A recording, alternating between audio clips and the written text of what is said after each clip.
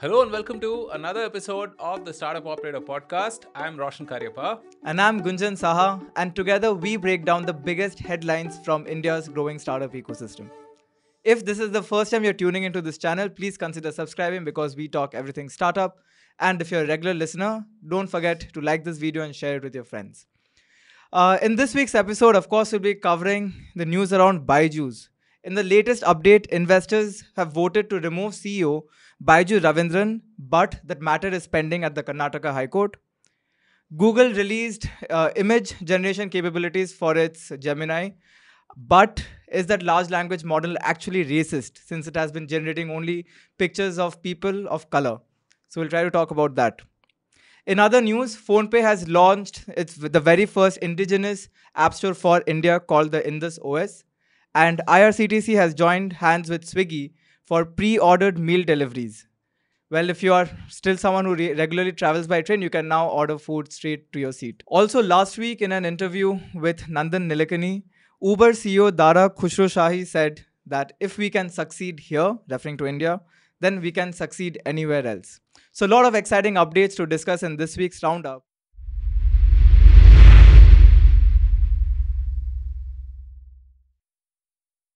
But before we dive into these headlines, Roshan, Air India recently released the safety video, and that video very beautifully depicts the various dance forms in India.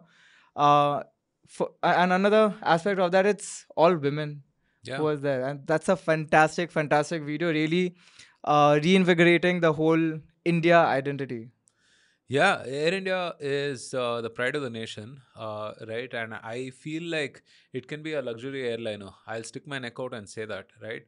I think if you revive some of this classic, traditional sort of a motif, which is what this video also aims to do, I think it could be that, right? So kudos to Prasoon Joshi and the team who have sort of come up with this fantastic, fantastic video.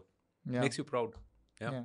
And what else? What else on the week? The India Test Series is on. The India Test Series is on as of now. I mean, India is trailing by 134 runs.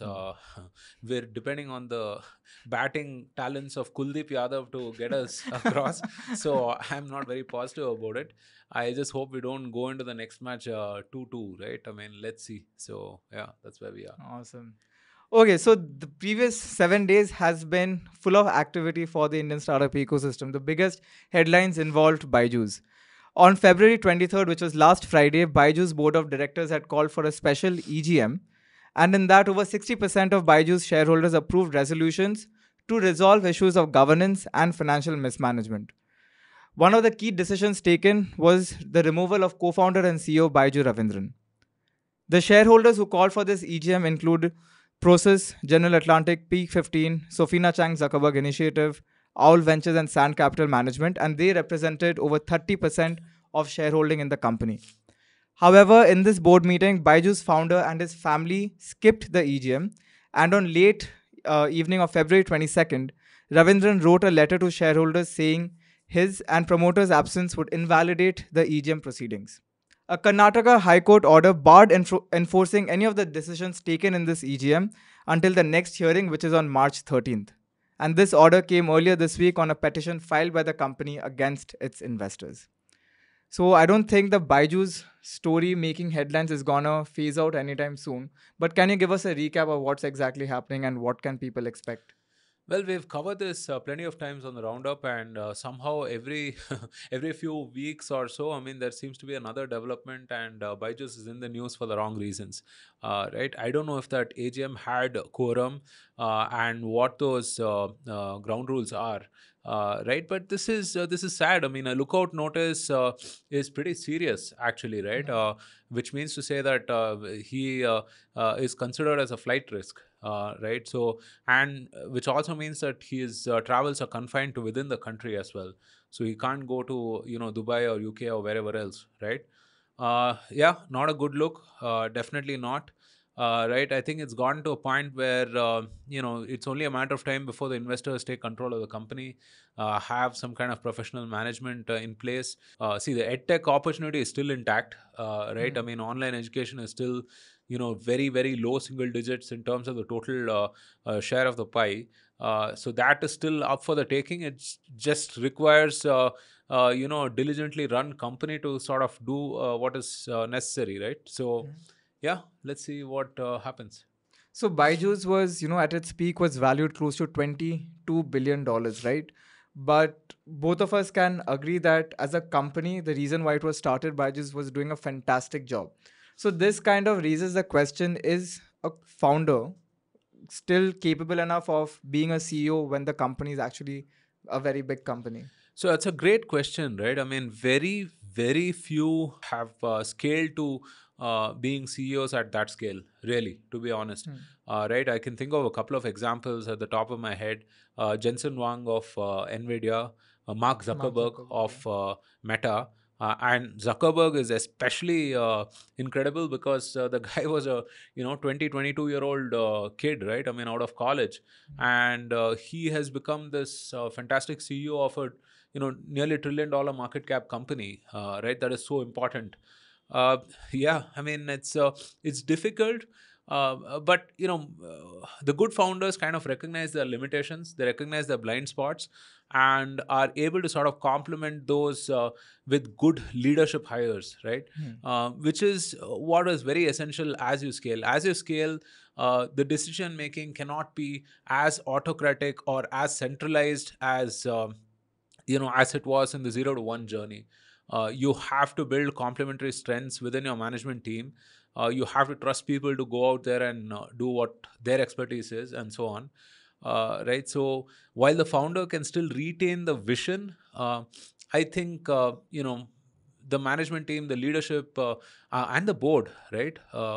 A lot of the times, board is just fancy dressing, but the board becomes really, really important, right? Because they act as a sort of a moral compass in some way, to sort of keep the business on an even keel, right? And with a lot of these startups going IPO now, it's particularly important that they have in place all of these checks and balances, and there is good governance, from early on. Hmm. Kind of makes you think about the fiasco that happened with OpenAI, right? After the entire ousting of Sam Altman and coming back a few days later, I mean, This even the kind of board was thing reshuffled. happens more often than we like, right? I mean, you can think of Uber, another famous example, Hmm. right? And yeah, there is this fantastic series called Super Pumped. I think I saw it on Geo. um, Definitely check it out. It chronicles the founding of Uber and Hmm. up until the exit of Travis, right? Hmm. And I've heard people say, I don't think there was another founder who could have built Uber from its 0 to 1 journey, because it required someone who was bullheaded, who was passionate, and who had the gumption to sort of take people on, right? And I don't at the same time, I don't think there was another person more mismatched to sort of scale Uber from the time they went IPO and whatnot, Yeah. right? So yeah, I mean, it's a difficult thing, leading companies. I mean, it's perhaps the most difficult job in the world, I would say. Yeah. Well, but the trouble is not only while you are scaling a company and keeping it at the scale, even if a company has, really become one of the largest companies in the world, troubles still come up. Despite shipping at a very rapid pace, Google is having a very frustrating month. Last week's Gemini 1.4 breakthrough was overshadowed by OpenAI's Sora, and now the company is facing major backlash after its AI image generator went viral, but all for the wrong reasons. Gemini AI stirred up a lot of controversy, including criticism from Elon Musk when it altered historical images. It changed a race of traditionally white individuals and even well known personalities to people of color. People have claimed that Gemini shows bias, suggesting it has a hard time creating pictures of white people. This has led to claims of ideological overreach. In a statement on X about Gemini's capabilities, Google wrote, "We are working to improve these kinds of depictions immediately. Gemini's AI image generation does generate a wide range of people, and that's generally a good thing because people around the world use it, but it's missing the mark here." Now, in one of the accounts that I follow, Matt Walsh on Twitter, he has put out a very interesting thread as to what could be the reason for the AI generating such images, and he suggests that it could be just the principles followed within the company.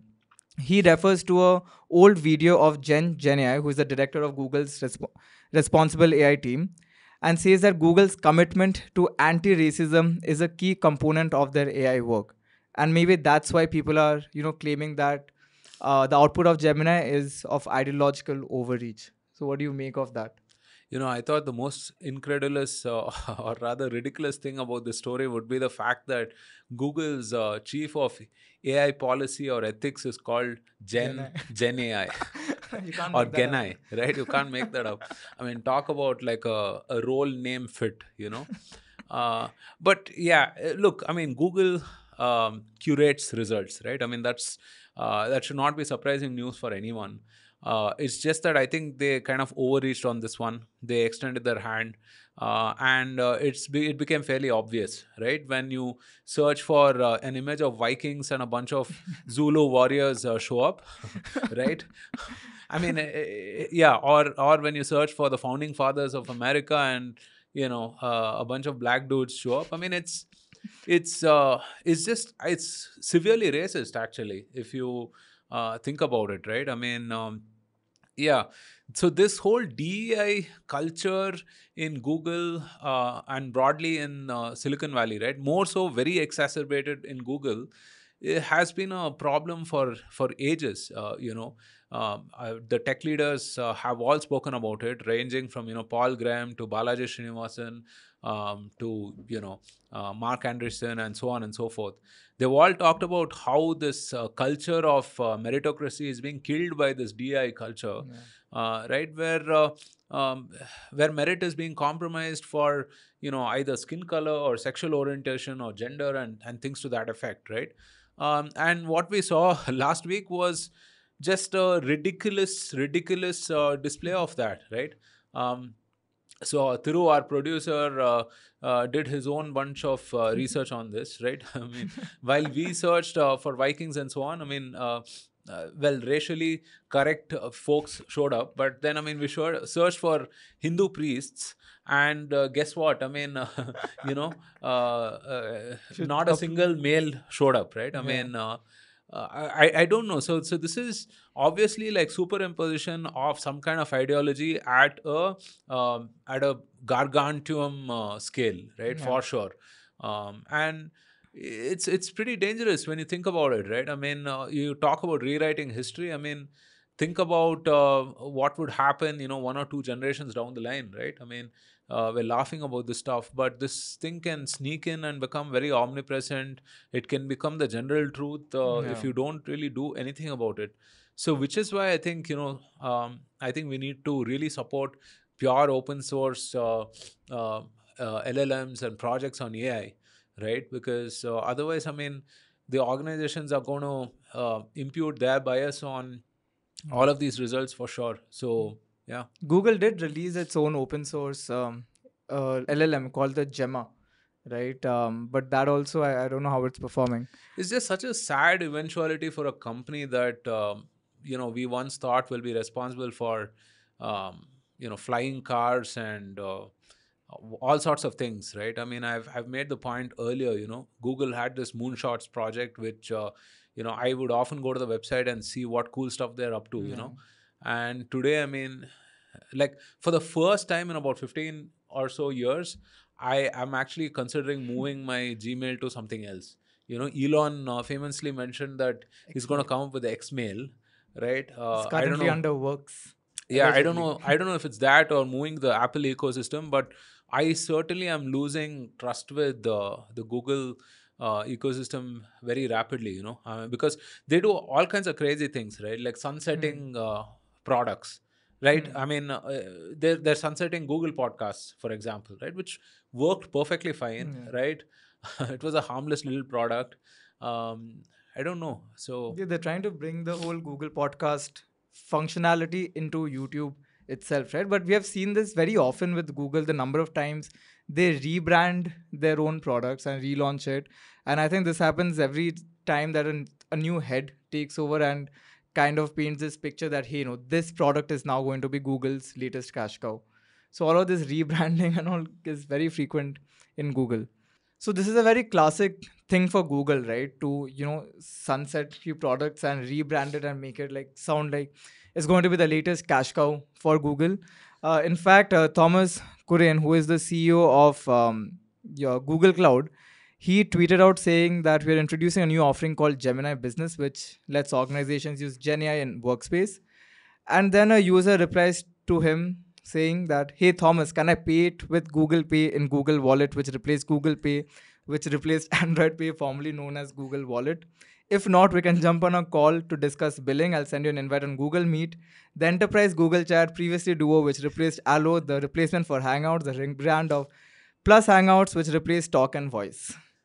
So let's try That's to a make sense hilarious of that. thread. Yeah, it's a hilarious thread. I mean, it's sad but true. Hmm. I was just reminded of Allo. I mean, Allo was supposed to be like the social It was supposed to network take and down stuff. FaceTime Yeah, when I it mean, came out. Okay, so Google is not only coming under the scrutiny for renaming its products or for what Gemini is doing, but even Rajiv Chandrasekhar, right, a union minister, said that Gemini's response to a question about PM Modi were in violations of India's IT rules. The new controversy involved Gemini offering questionable responses about Prime Minister Modi while being circumspect with regard to questions about other world leaders. This comes days after Mr. Chandrasekhar said that the draft laws to regulate the AI space would be brought about in June or July this year. So looks like Google really has a lot of fires to douse. yeah. They'll be kept busy. Well, but the Google bashing really does not stop. This episode is actually turning out to be a Google bashing. Last week, PhonePe also announced the launch of the Indus App Store to take on Google and Apple. So a lot of the founder guests we have interviewed in our podcast has voiced their concerns about you know, how they twist the arms of founders in terms of the subscription billing, the revenue apps made, the commission they have to pay to Google and whatnot. But this is PhonePe's attempt at creating a more competitive and localized mobile app store economy for India, which, by the way, is the largest app market in the world in terms of downloads. There is a growing clamor among the Indian startup ecosystem for more free market competition in the mobile app store space. Fantasy sports and gaming apps like Dream 11 were not allowed on the Play Store until last year. What Indus App Store will allow is for game developers to choose any third party payment gateway for in app billing, and they will not be charged any commission if they use an external payment gateway.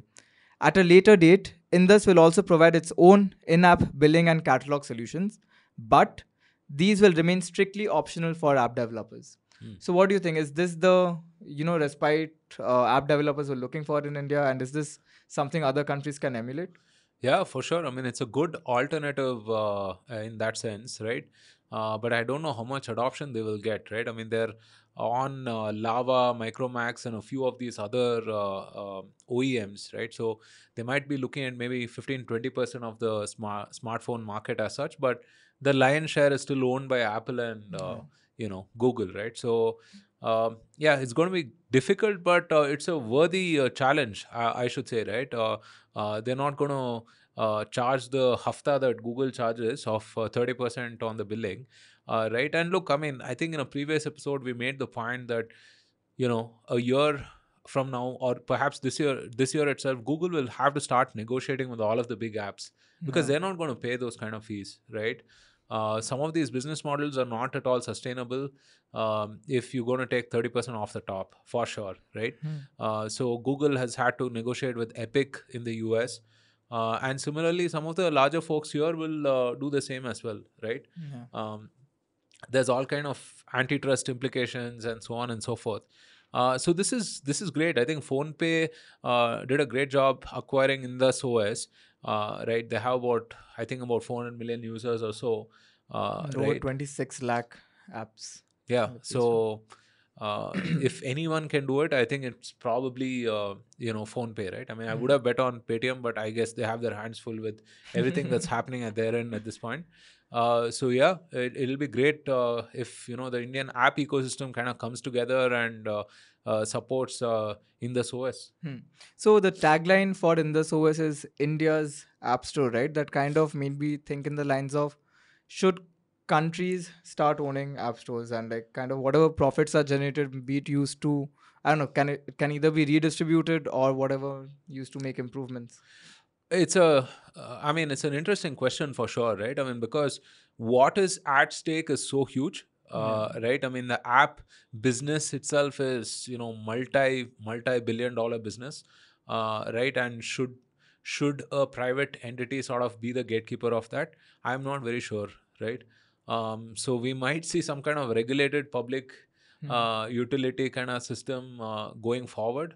A lot of these things, right? I mean, I feel like it's all Web 2.0 ish.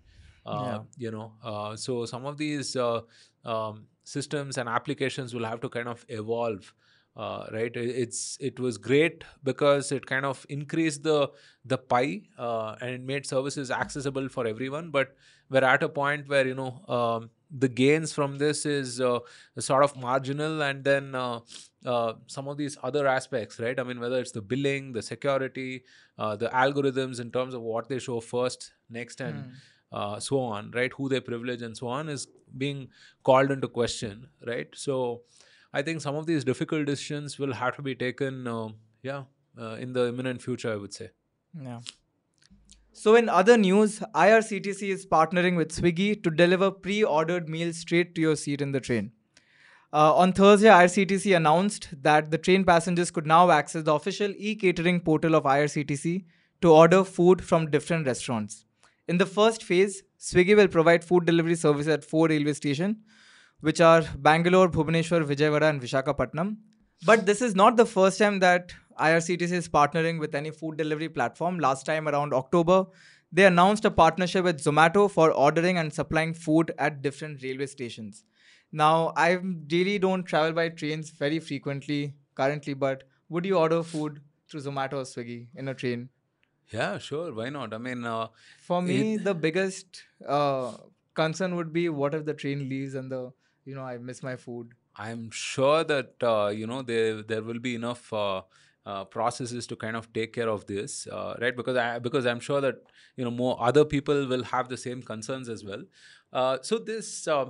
I'm actually old enough to remember that this food delivery to trains, right, has been an old concept. I mean, people have tried it before, but yeah, obviously nobody had the scale of Swiggy or Zomato to sort of manage the logistics and the operations as such, right? So I'm actually excited to see how this could pan out. And Hmm. IRCTC is the largest transport network in the country, right? And they have a massive number of people commuting every day, Yeah. right? So yeah, this can give phenomenal scale for these folks. I mean, if they kind of get it right in a pilot fashion at one of these places, right? So yeah, even a fraction. I mean, even if they're able to serve a fraction, I think it could be fantastic. Yeah. Yeah, but one thing I want to call out here is so I used to travel a lot by train, especially when I was in Darjeeling, right? And I remember the food quality was sorry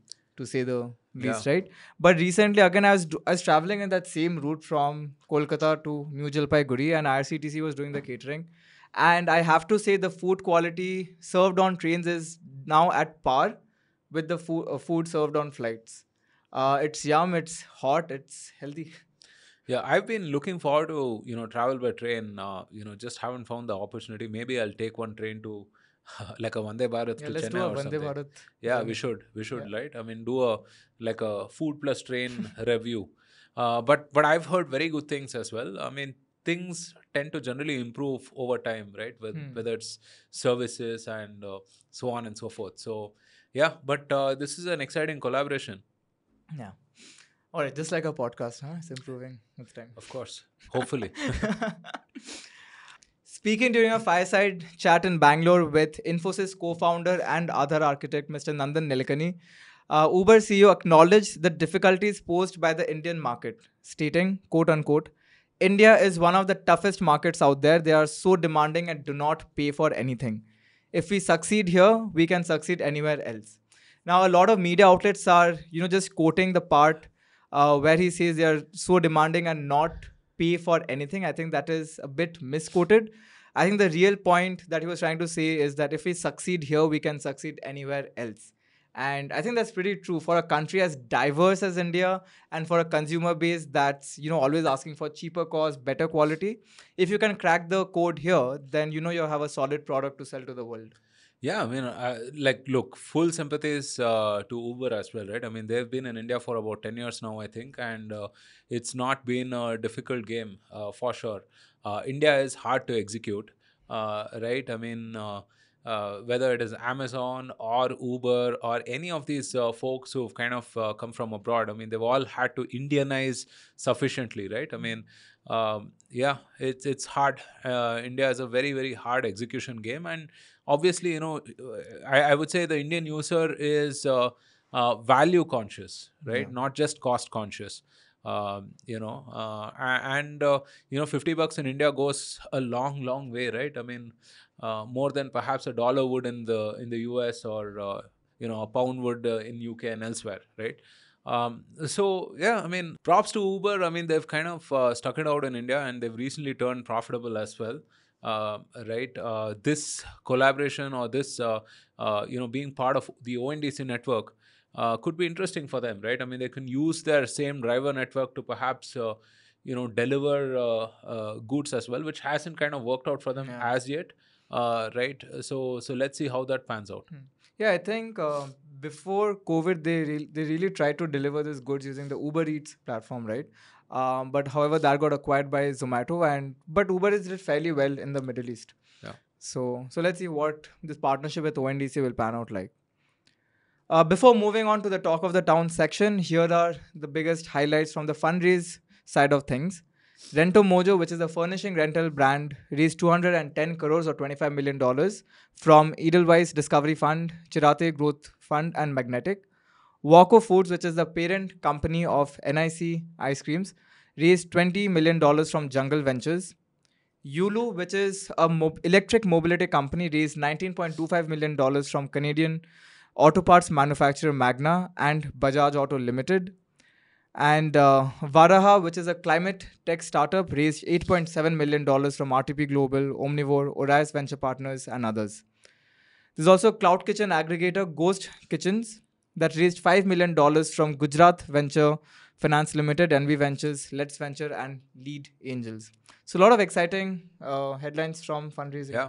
I mean, I haven't heard of cloud kitchens in a while, I mean, it was all the rage about, a couple of years back or something, right? In fact, Travis had invested in cloud kitchens as well, right? That was his new startup.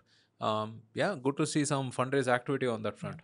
But one thing interesting to note here is Yulu's fundraise, right? They raised funds from a Canadian manufacturer and Bajaj Auto Limited. So what I'm trying to understand is how do founders actually decide? Do you need strategic investors like an incumbent from the industry, or do you need venture capital firms and private investors? So strategic investors can add a lot more value beyond just the capital itself, right? I mean, it could be maybe like a trusted brand perception. It could be the distributor network. It could be the science and the R&D expertise, so on and so forth, right? So you will find a lot of these OEMs, the conventional folks, investing in the newer players for sure. And from their perspective, I mean, they're just hedging against the future, right? I mean, so yeah, I mean, I see this as a win-win, basically. Awesome. So moving on to the talk of the town section, Roshan, you put out a really interesting tweet. Would love to get the breakdown of that. You wrote, "We saw that businesses that were trying to solve this problem were all getting acquired, so we ditched that idea, thinking it won't scale beyond a point." This is by a founder on the podcast. Compare this to everyone and their uncles trying to build e-commerce or listing businesses in the 2009-2010 era with the classic 1% of market share and exit to strategic slides. When I tell you how much more ambitious the current crop of founders are and how far we have come as an ecosystem, you won't appreciate it unless you've seen that era. What a time to be alive. Smiley. Yeah, what a time to be alive. um, you won't guess how many people tried to build the Flipkart of today. I mean, and I'm not just talking about people who just like put up a website and whatnot, right? I mean, serious businesses at that, including folks like, for example, Shopclues, Jabong. All of these were funded, man. I mean, they raised probably like close to 100 something million in funding as well, right? And Jabong, for instance, was funded by Rocket Internet, right, which was hugely popular, German firm, right? So a bunch of these folks tried to start businesses because there was a wide space, and they also saw this as, okay, what, worst case somebody will acquire us, right? Yeah. That was the thesis. Similarly, bunch of folks started in the classifieds business as well, assuming that whenever there is a consolidation, the sort of rising tide will sort of push them towards Yeah. a strategic acquisition of sorts. And so I was pleasantly surprised when I was talking to Manish of Fellow, who you guys will hear on an upcoming podcast, um, right? When he said that, while he was contemplating a bunch of ideas, he thought of this one idea and then happened to see that all the folks who executed on that idea were being acquired. And so he thought, I mean, perhaps there is no scale in this, right? And decided not to do it. Yeah. So, I mean, that just shows how much ambition the current crop of founders have. They just want to think big. They're not just starting a Me Too business as such, and which is fantastic. I mean, it shows how far we've come, really. But Yeah, also that comes with the generations as well, right? I mean, the PTM Flipkarts were yeah, probably the first, actually the second generation of startups I would call. First would be the Infosys and the likes. And now we are having so many startup mafias within India, yeah, the yeah. Flipkart mafia and the likes. This, So it's interesting. yeah, this kind of selective amnesia, right? I mean, that's actually beneficial. People who are not burdened by burdened by history, actually, right? Because then they're free to think of new possibilities, and they're not chained by the constraints of yesteryears. So yeah, man. I mean, like, whenever I talk to founders on the podcast, I'm always like kind of gobsmacked at the amount of ambition, the amount of drive these folks have. It's amazing. It's something to behold. Awesome. What a note to end this podcast on. But wait, before we actually end this episode, you mentioned about having a founder. Can you tell more about that conversation? Yeah, so I spoke to Manish of Fellow. I wanted to talk to someone from the fintech world to understand what's really happening, with Paytm, RBI, and what is the larger significance of this on the ecosystem. So this was a fantastic conversation, right? I really can't wait for you guys to listen in. We'll perhaps publish that sometime early next week, so you guys should definitely check it out. Yeah, and if you want to know when the episode is coming out, do follow us on our social media handles: LinkedIn, Twitter, Instagram, and of course, the podcast platforms as well. And what will really help us is that if you leave a review on your favorite podcast platform, I think that is the single most thing that helps us with discoverability. Also, don't forget to do all the good stuff: like, share, comment on this video, let the algorithms know this is a great content. And we'll be back again next week with more exciting updates from India's growing startup ecosystem. Until then, take care and have a great week. Bye, guys. See you.